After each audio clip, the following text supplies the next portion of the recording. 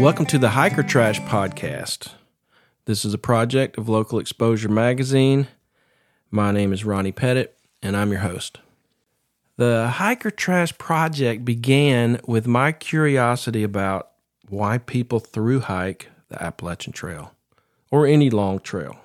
I wondered why they do it, what they gain from it, and how that experience might manifest itself in their life after the trail. I spent an entire year following, photographing, and interviewing thru hikers on the Appalachian Trail from Georgia to Maine and all the way back to Georgia. I put all those interviews and photographs into a 200-page coffee table book. And now we're going to continue the project as a podcast. So listen along as we track down some of the people we met along the way and interview new hikers and find out, did that experience change them, or did it simply provide the context to reveal who they already are? You can find out more about Local Exposure Magazine on the internet at localexposuremagazine.com. You can find us on Instagram and Facebook at local.exposure.magazine. The intro music for today's episode was provided by Scott Lowe. He's a Northeast Georgia-based singer-songwriter.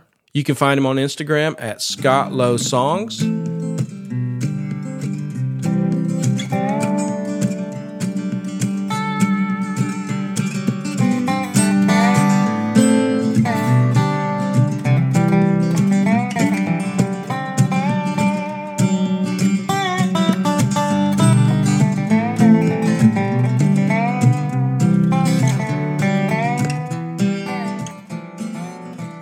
Once again, welcome to the Local Exposure Podcast. This series is called Hiker Trash, and today we have Fern and Gypsy. Say hello, guys.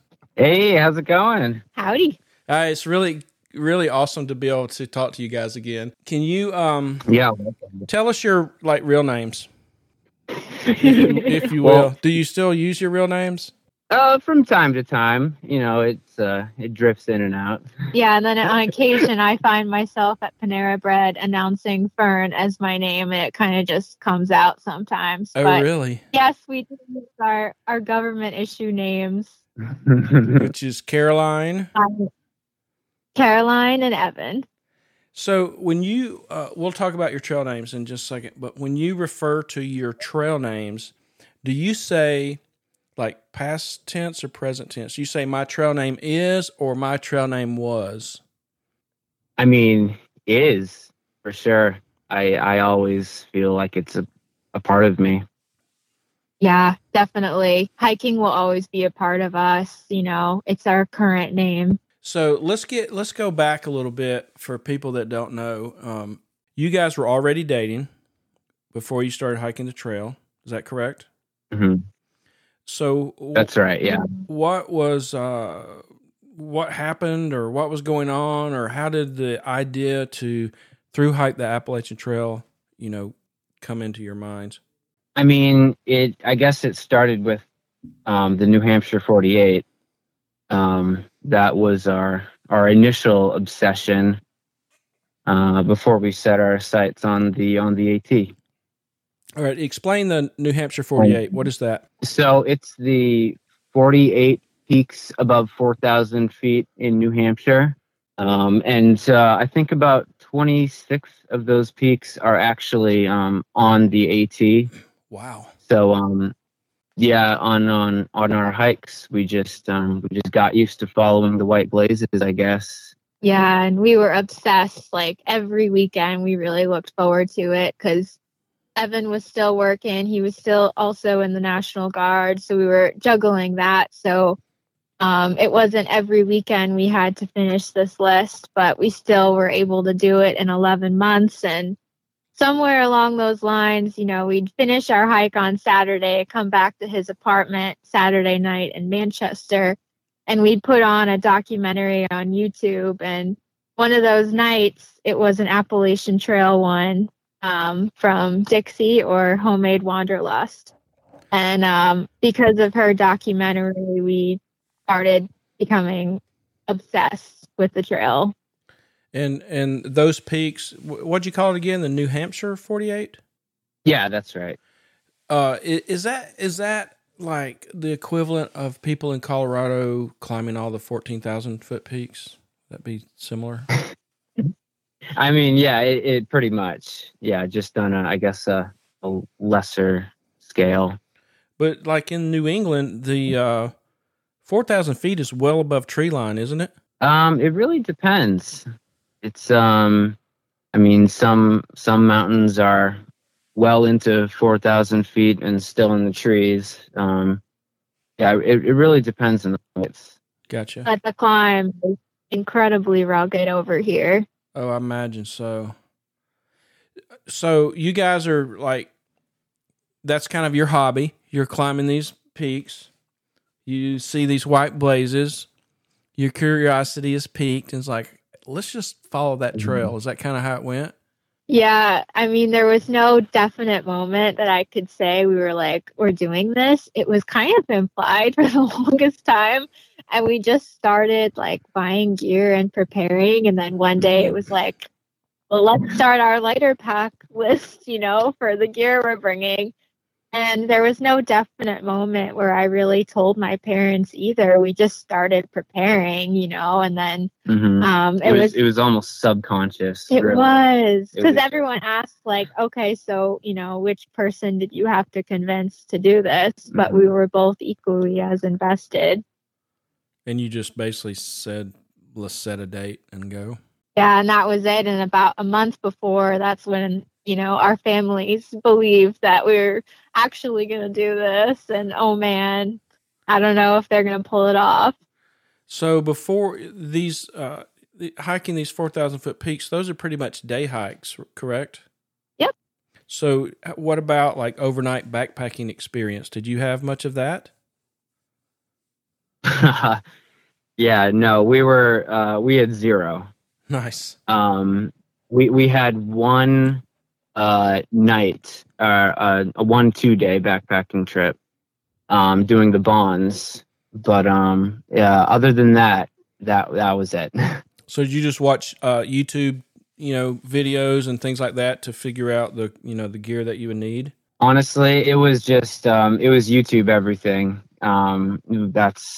That's what we used. That was our major resource. I mean, there's a lot of good free content on there that we took advantage of. Yeah, I met many people who did the same thing. I was surprised at how many people I met had little or no overnight backpacking experience. Yeah, it seemed to be pretty much the norm. There was a lot of people on trail that was their first time, or one of their first. So as you guys started out, like in the first weeks or so, or week, what did you struggle with as a newbie? Packing your fears. Definitely. Packing your fears. That's what they call it. Yeah, they say you pack what you're afraid of. So, someone who's afraid of being cold would pack too many layers. Same for someone who's afraid of running out of food. Yeah, I think that was us too. Plus the resupplies were a bit too much in the beginning. Yeah, we put together about 25 resupply boxes before the trail, and we didn't know how much food we were gonna need, so we just kind of guessed, and yeah, it was a lot of food. So we were stuffing hiker boxes full in the beginning because we just had way too much food being sent to us. Yeah, it was kind of nice though, because you'd meet folks on trail who needed resupply, and maybe the only option there was overpriced. So we kind of got to do a little bit of magic of our own along the way. Oh, that's nice. People would be finding like packages of like homemade snacks. Yeah, and it has my handwriting on the edge. And raisins. We'd see someone on trail, like a random person, eating one of our meals that we made. That's that was nice. First trail tips are appreciated. Oh, I remember. Yeah. I remember, Fern, that you told me that you and your dad spent a lot of time coming up with recipes and making like dehydrated or freeze dried meals. Is that right? Yeah, we did, and we were able to really have some nice bonding time because my dad was an Eagle Scout and I know he always wanted to do the trail. So this was a great way of us kind of standing together, and he felt good about it too. His daughter's not going to die out there. So that was nice for us. That's awesome. I remember you guys shared with me a like angel hair pasta cheese chickeny something. Angel hair delight. I swear I have been trying to figure that out and recreate it ever since then. That's like been a year. We have to. We didn't keep the recipe, unfortunately, but we can figure out kind of. It's just cheese and angel hair pasta, crap ton of dehydrated butter, a bunch of vegetable freeze-dried chicken or freeze-dried beef. Mm-hmm. But we have some more still in our vault, so we'll bring another one for you at Trail Days. Nice. So at what point along the trail, either miles or days or weeks, that did you start to feel like really comfortable, like, this is just what I do now, and I'm comfortable in the routine and my gear and not too worried about my fears, and we're just moving along and everything's, pretty copacetic. How long did that take? I'd say probably after the first 500 or so miles for me. That's somewhere in Virginia? Right about, yeah. Yeah, probably Southern Virginia.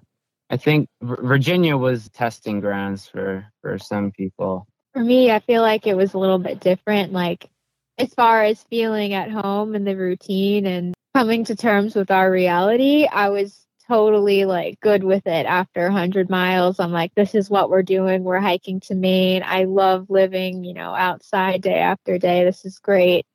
Getting my trail legs was a different story. That took me, I want to say 1,000 miles to feel like I was a strong hiker. As far as feeling like at home out there, it was almost instantaneous. What about hygiene, showers or wet wipes or whatever? Was that a difficult transition or adjustment? Not really, honestly. I guess we're kind of gross in real life, so. You're real hiker trash. Yeah, no, you just get used to the grime and feeling kind of dirty and sweaty, and it just feels normal after a while, I guess. You're not out there to impress anyone, and I don't know, I feel like my real raw and true self out there, so it's like there's nothing to be ashamed of. What about your jobs and such? Like, how were you able to just check out for 6 months? Well, I work freelance as an animator, so I make my own hours. So it was really a piece of cake for me. I was still living with my parents too. But for Evan, he was kind of in a transitional period, but, he basically had to pack up his whole life. So that was a bigger story for him. Yep. I quit my job and I gave up my apartment, moved out all my stuff into the smallest storage unit I could buy, and that was it. We left with no plan B, no like plan for when you came back, job wise. Nope, not really. I just I guess for me, I was just I knew I'd kind of figure it out on trail. I guess there's you have a lot of free time, a lot of time to just think. And Fern, did you just like set the business aside, or did you try to do some work remotely? Oh no, I did not. I totally put animation on hold, but we did film and record our entire hike. And we decided to put out a video for every single day on the Appalachian Trail. So I actually hiked along a little iPad mini with me the whole way. And each night in our tent, I edited the video together for that day. And then in town, we would upload videos in 1 week batches and schedule them to go out for every day. So that was kind of a job in and of itself.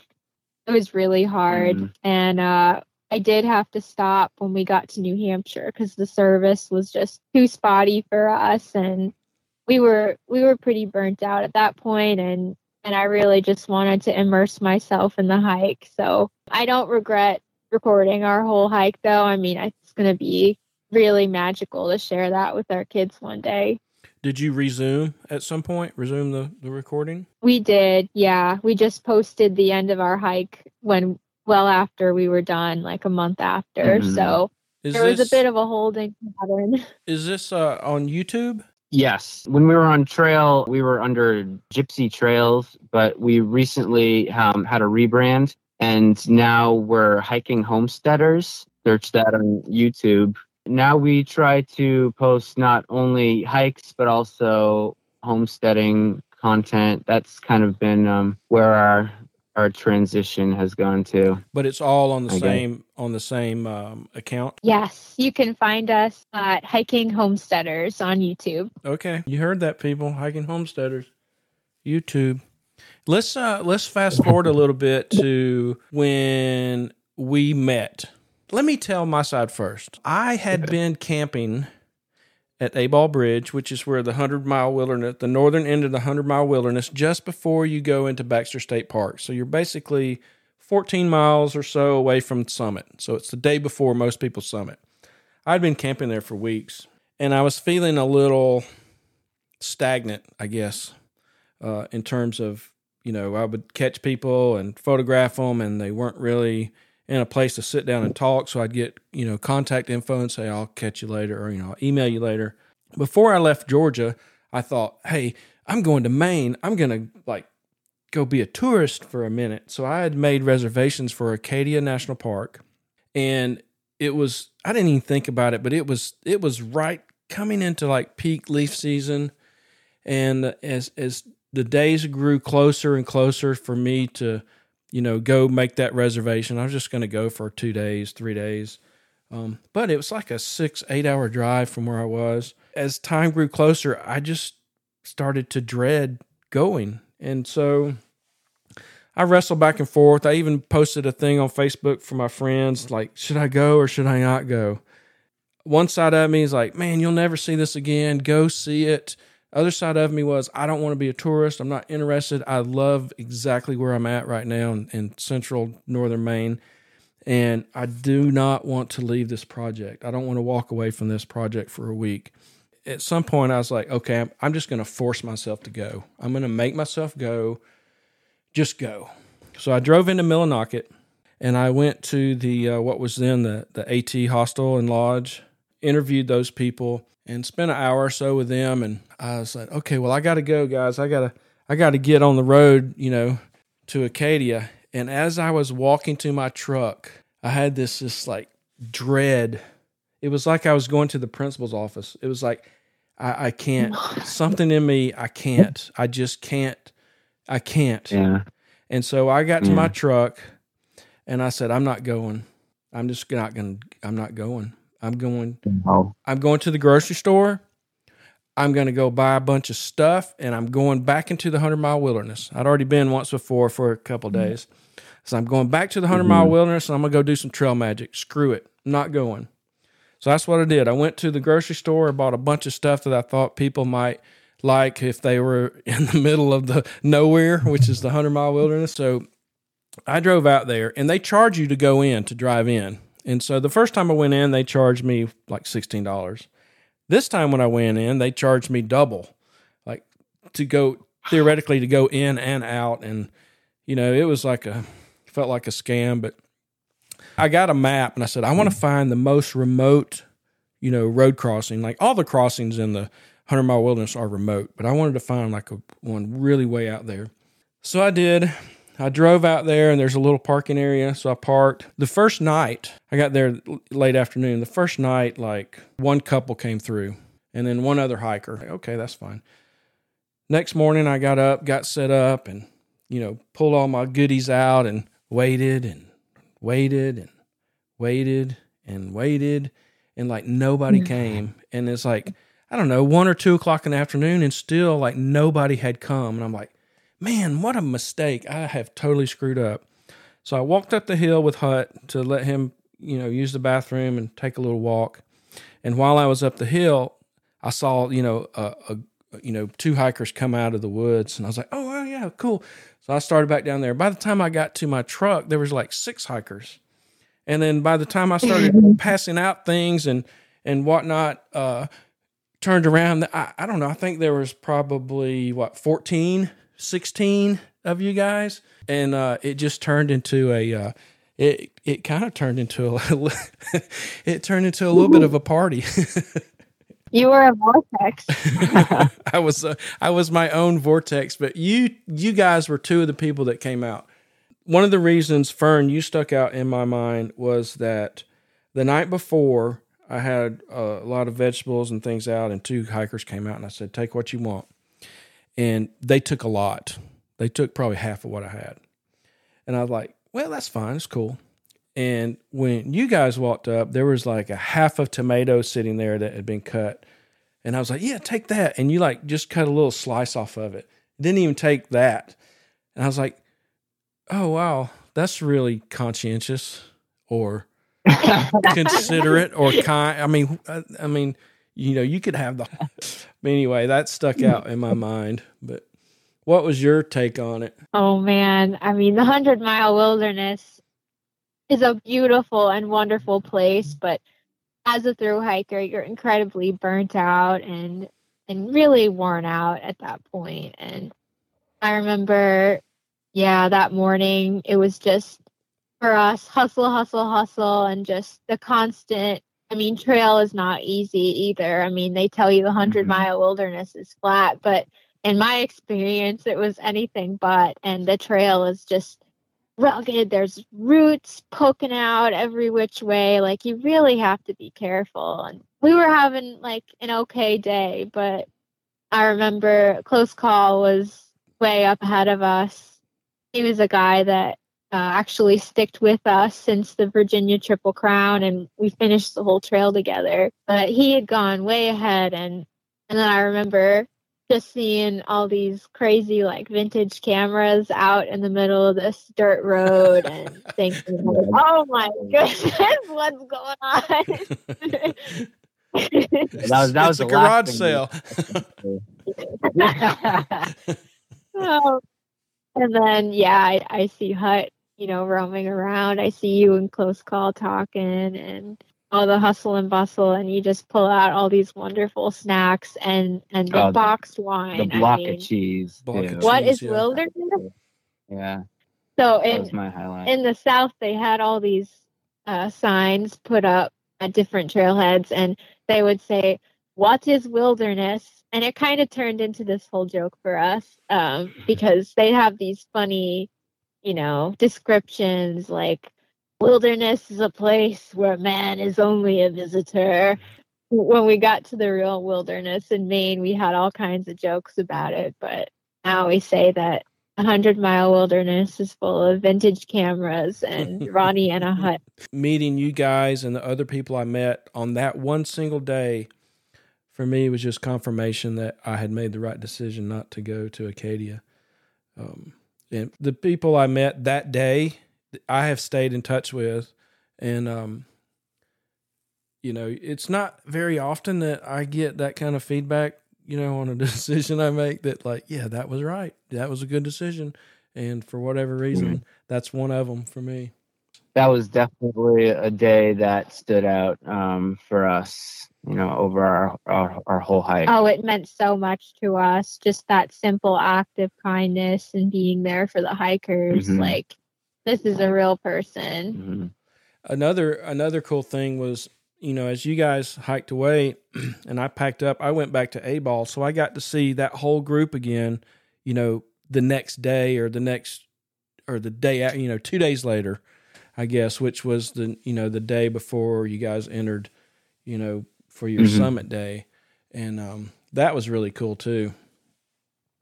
Yeah, we got to share a campfire together with Lightfoot and Swiss and Close Call. That was beautiful. Before our summit. We did some shots out of some 35 millimeter film canisters.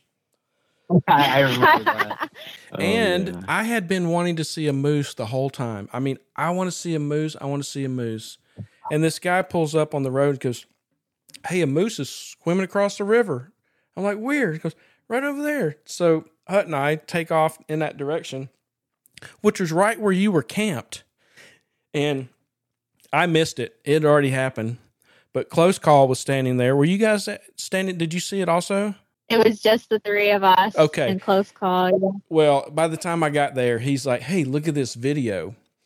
And he just pulls up his phone, and there's this video of this moose. And just picture, the moose is backlit. The setting sun is behind it, so it's like these golden rays.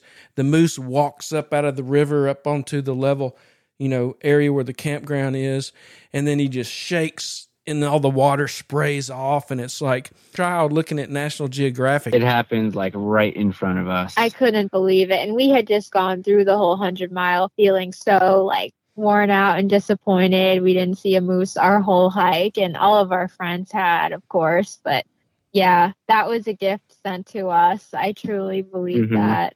Yeah, that day was not originally supposed to be our summit day. We had originally planned on summiting like 2 days after that day, but when we saw that moose, we knew we had made the right decision to summit the next day.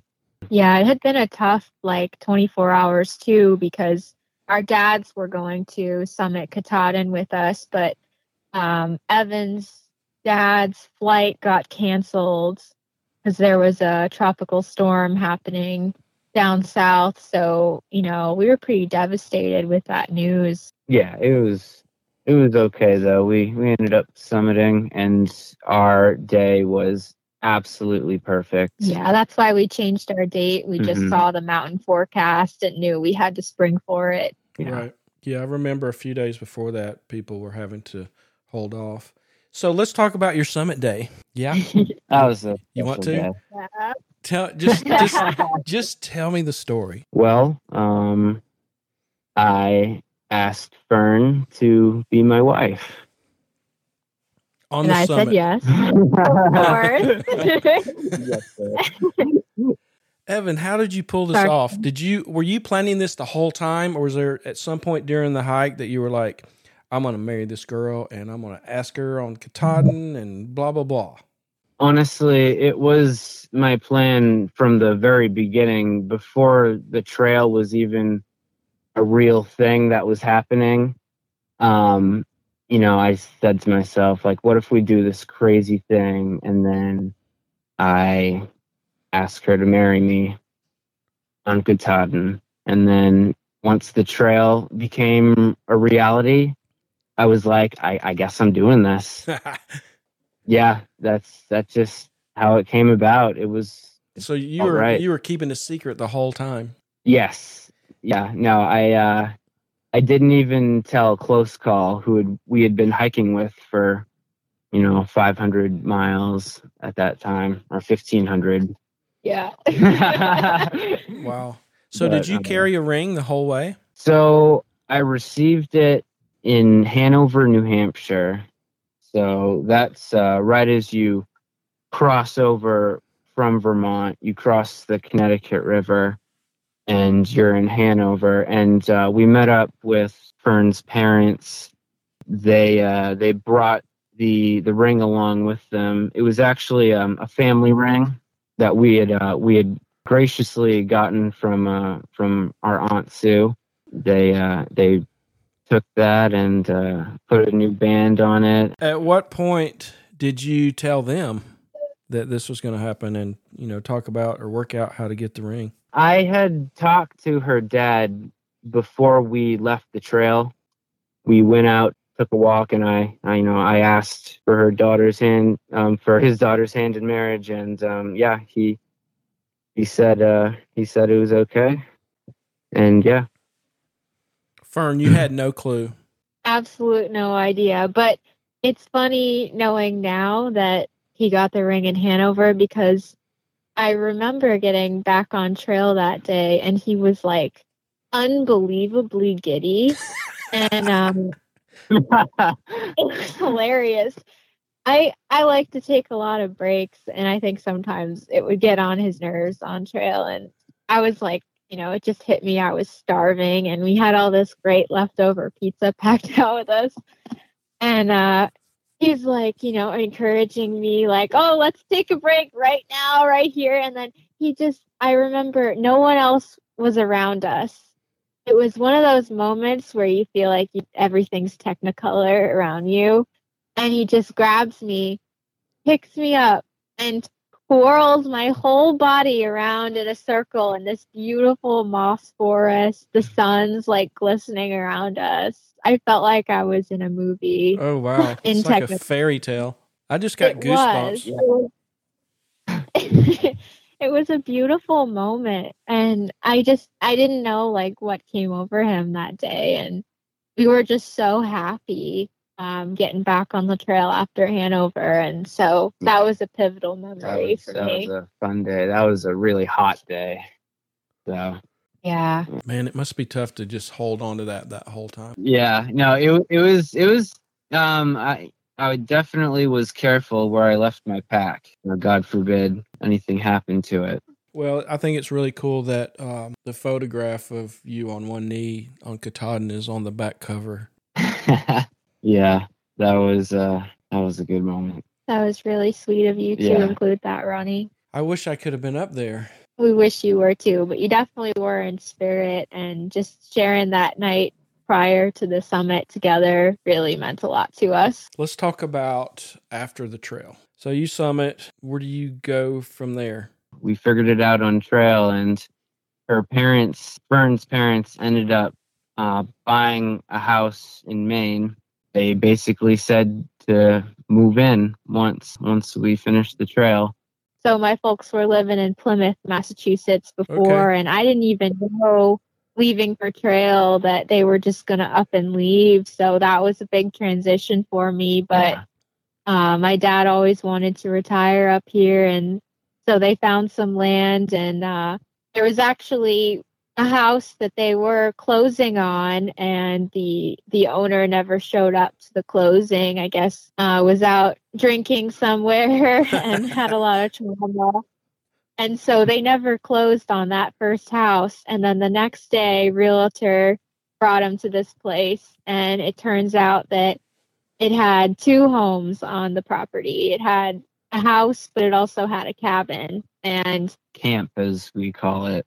It was really another one of those moments where it was meant to be, you know. You start the trail leaving one place, and you finish the trail and go back to a whole new different life. Mm-hmm. Yeah. When we found out that was the case, we started telling people that, hey, we're just walking home. And it's really beautiful because the house we're in is only 20 miles away from the AT, and even more special, our road is actually a trail crossing in Maine. So we actually hiked to our road, and I remember that pivotal point, reaching the crossing on trail, and we kissed our road once we got there. And it was just like the most joyful feeling ever. Mm-hmm. What a cool feeling. I lived in the middle of the road, and I have a picture of myself right next to the double yellow lines and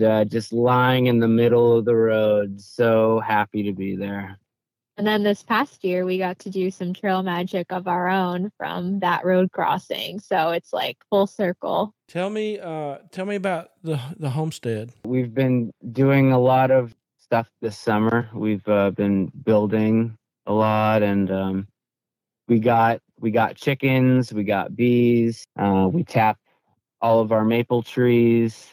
Yeah, this first summer being here has been pretty wild, to say the least. And this is all new. This is all new to you. Like, you had no experience at any of these things? Nope, no experience. And kind of the first thing we threw ourselves into post trail was getting the sugar shack ready. And Evan always had a dream of sugaring as a kid, and it just kind of made sense. So we bought a shed off the side of the road, and we insulated it, converted it into a sugar shack. And so he tapped 80 trees over last winter, and it was a huge success. We made 9 gallons of syrup, and Evan learned all of that on his own from YouTube.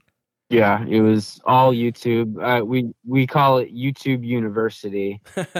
Because that's it. That's my daily research in the morning while I'm having my cup of coffee or a cup of tea, just go on YouTube and, look up videos of what I plan on doing that day, whether it's something involved with construction or anything. Yeah, and it was the most natural transition for us going straight into homesteading, and something I read recently really kind of hit home, and it goes along the lines of back in the day, work was tough on your body, but it was easy on your soul. And nowadays, in what normal structured society is, it's easy on your body. You're sitting at a desk, but it's tough on your soul, just the whole monotony of it. So I think that kind of accumulates part of the reason why we're living the way we are, why we love homesteading. Yeah, I think a lot of people that listen to this will be envious of a lifestyle that is so engaging and just all about learning something new and then executing that. Yeah, it's not all sunshine and rainbows. Sure. It's really nail biting, especially the last few weeks. We've been trying to get our septic tank in for the cabin, and ground is going to be freezing, and our heating guy is coming soon, so we need to get water flowing as well. So we have like 7 days now to get things wrapped up for our heating system. So it's been a real nail biter. Have you had snow yet? We have just a dusting, but nothing crazy yet. It stuck around for a few days though. It got really cold really quick, so we're pretty much on a ticking clock here with the ground freeze. How much snow will that area get, or does it normally get? Last year was a bit lower of a snow year, but we still got a fairly decent amount. It stuck around until at least mid-April, I think. Wow. That's kind of that's when our mud season is. That's Maine's 5th season. When the snow melts before it dries, it's just mud, mud, mud. Mm-hmm. Just two months of mud. Oh yeah. Last April, Evan was riding the ATV back and forth on our road, and it got so bad that you'd step in there in your rain boots and you'd go up to your knees in the mud. I mean, you'd get stuck. Wow. Yeah, I had to carve a trail through the woods to get the ATV back up and down, because the road was just totally unusable. So what does the future hold for you guys? Are you going to do another big adventure, or is the homesteading your big adventure? I think for the foreseeable future, we're going to be focusing on the homestead and sticking close to home, but we do plan on taking at least one big trip per year, so maybe like a 2-week hiking trip, something like that. Yeah. I think truth is that hiking will always be a part of us, and I'm constantly thinking about trail, and it's definitely going to be a balance for us. We have chickens now, but I'm hesitant to get too many animals, so we don't get too tied down here, but we both want kids. I think that we could still make it work, and we want to hike the Appalachian Trail with our kids one day. I think you learn much more out there in the woods than you ever would at school sitting at a desk. So that would be awesome. I think when your real life is an adventure, there's less desperation to go somewhere else and have some big adventure maybe.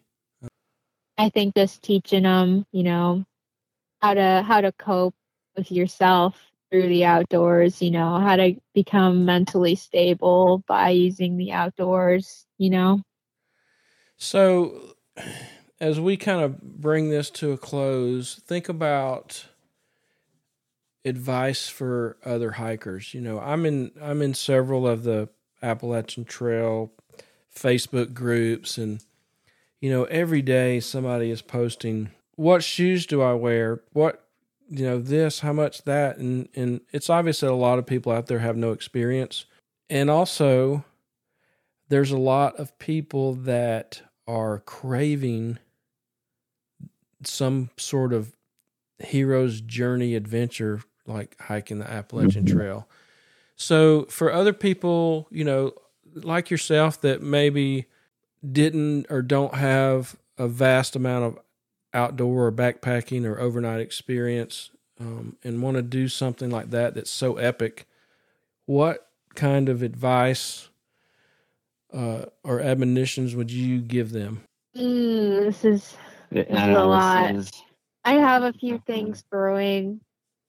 I think a lot of folks go out there, and a lot of YouTubers I've noticed don't show all the bad moments on trail. So I think a lot of people have notions that trail is going to be like the most wonderful place on earth and everything's going to, happen perfectly. But the reality is, like, 80% of the trail is going to be a suck fest. It's going to be really hard. Mental battle. A suck fest? Yes. It's going to be a rugged mind game 80% of the time. And I think that's the biggest blessing. That's where the magic lies, in overcoming that and realizing that inner strength. And, I think as a woman going out there, I realized I was way tougher than I knew I could be. And I realized I had certain superpowers that other folks didn't. I had a lot of mental stability out there, and maybe I wasn't the fastest hiker, but I think that mental fortitude really served me strong on those rainy, cold, wet days. That has to be great for your self-esteem. Yeah, it really helps us today on the homestead as well, knowing that nothing's impossible, and, you just have to keep moving forwards to the next blaze. For me, I would say, as advice, don't rush the hike. Just remember to take it all in. Even on the bad days, I always tried to think to myself that, I'm still so lucky to be here, and I'd still so much rather be here than sitting in a cubicle somewhere. Yeah, just take things as they come. Try not to wish the hike away, especially as you get towards the end. You kind of realize that you go through all these tough experiences. Yeah, that you're gonna miss the time. Just don't wish it all away. I totally agree with that. Another thing I noticed on trail is folks who maybe were sacrificing the type of hike they wanted because they wanted to stick with a hiking partner, And I think a lot of solo hikers maybe ended up trying to stick to a group or a particular person. But if you feel like you're sacrificing the type of hike you want, then I think it's time to let go. But yeah, just be true to yourself out there and know what you are trying to get out of it. That's good advice. And I want to thank you guys for hanging out and sharing all this. And, I feel that my life has been enriched by just bumping into you guys in the middle of nowhere. And I'm thankful that to be able to call you guys friends and stay in touch with you. Aww. Yeah, we definitely feel the same towards you, Ronnie. Yeah, you're a big blessing to us, and forever grateful you flaked on your Acadia plans for us. Yeah, that was the best decision you ever made. Thanks for joining us today on the Hiker Trash Podcast. If you'd like to support this project, you can go buy a coffee table book or a fine art print. You can do it at our website, localexposuremagazine.com. You can show some love to Scott Lowe. He provided the music for today's episode. You can find him on Instagram at Scott Lowe Songs. Hey, if you enjoy this, tell someone. Send them a text, make a post, talk about it. and stay tuned for the next episode. Thank you.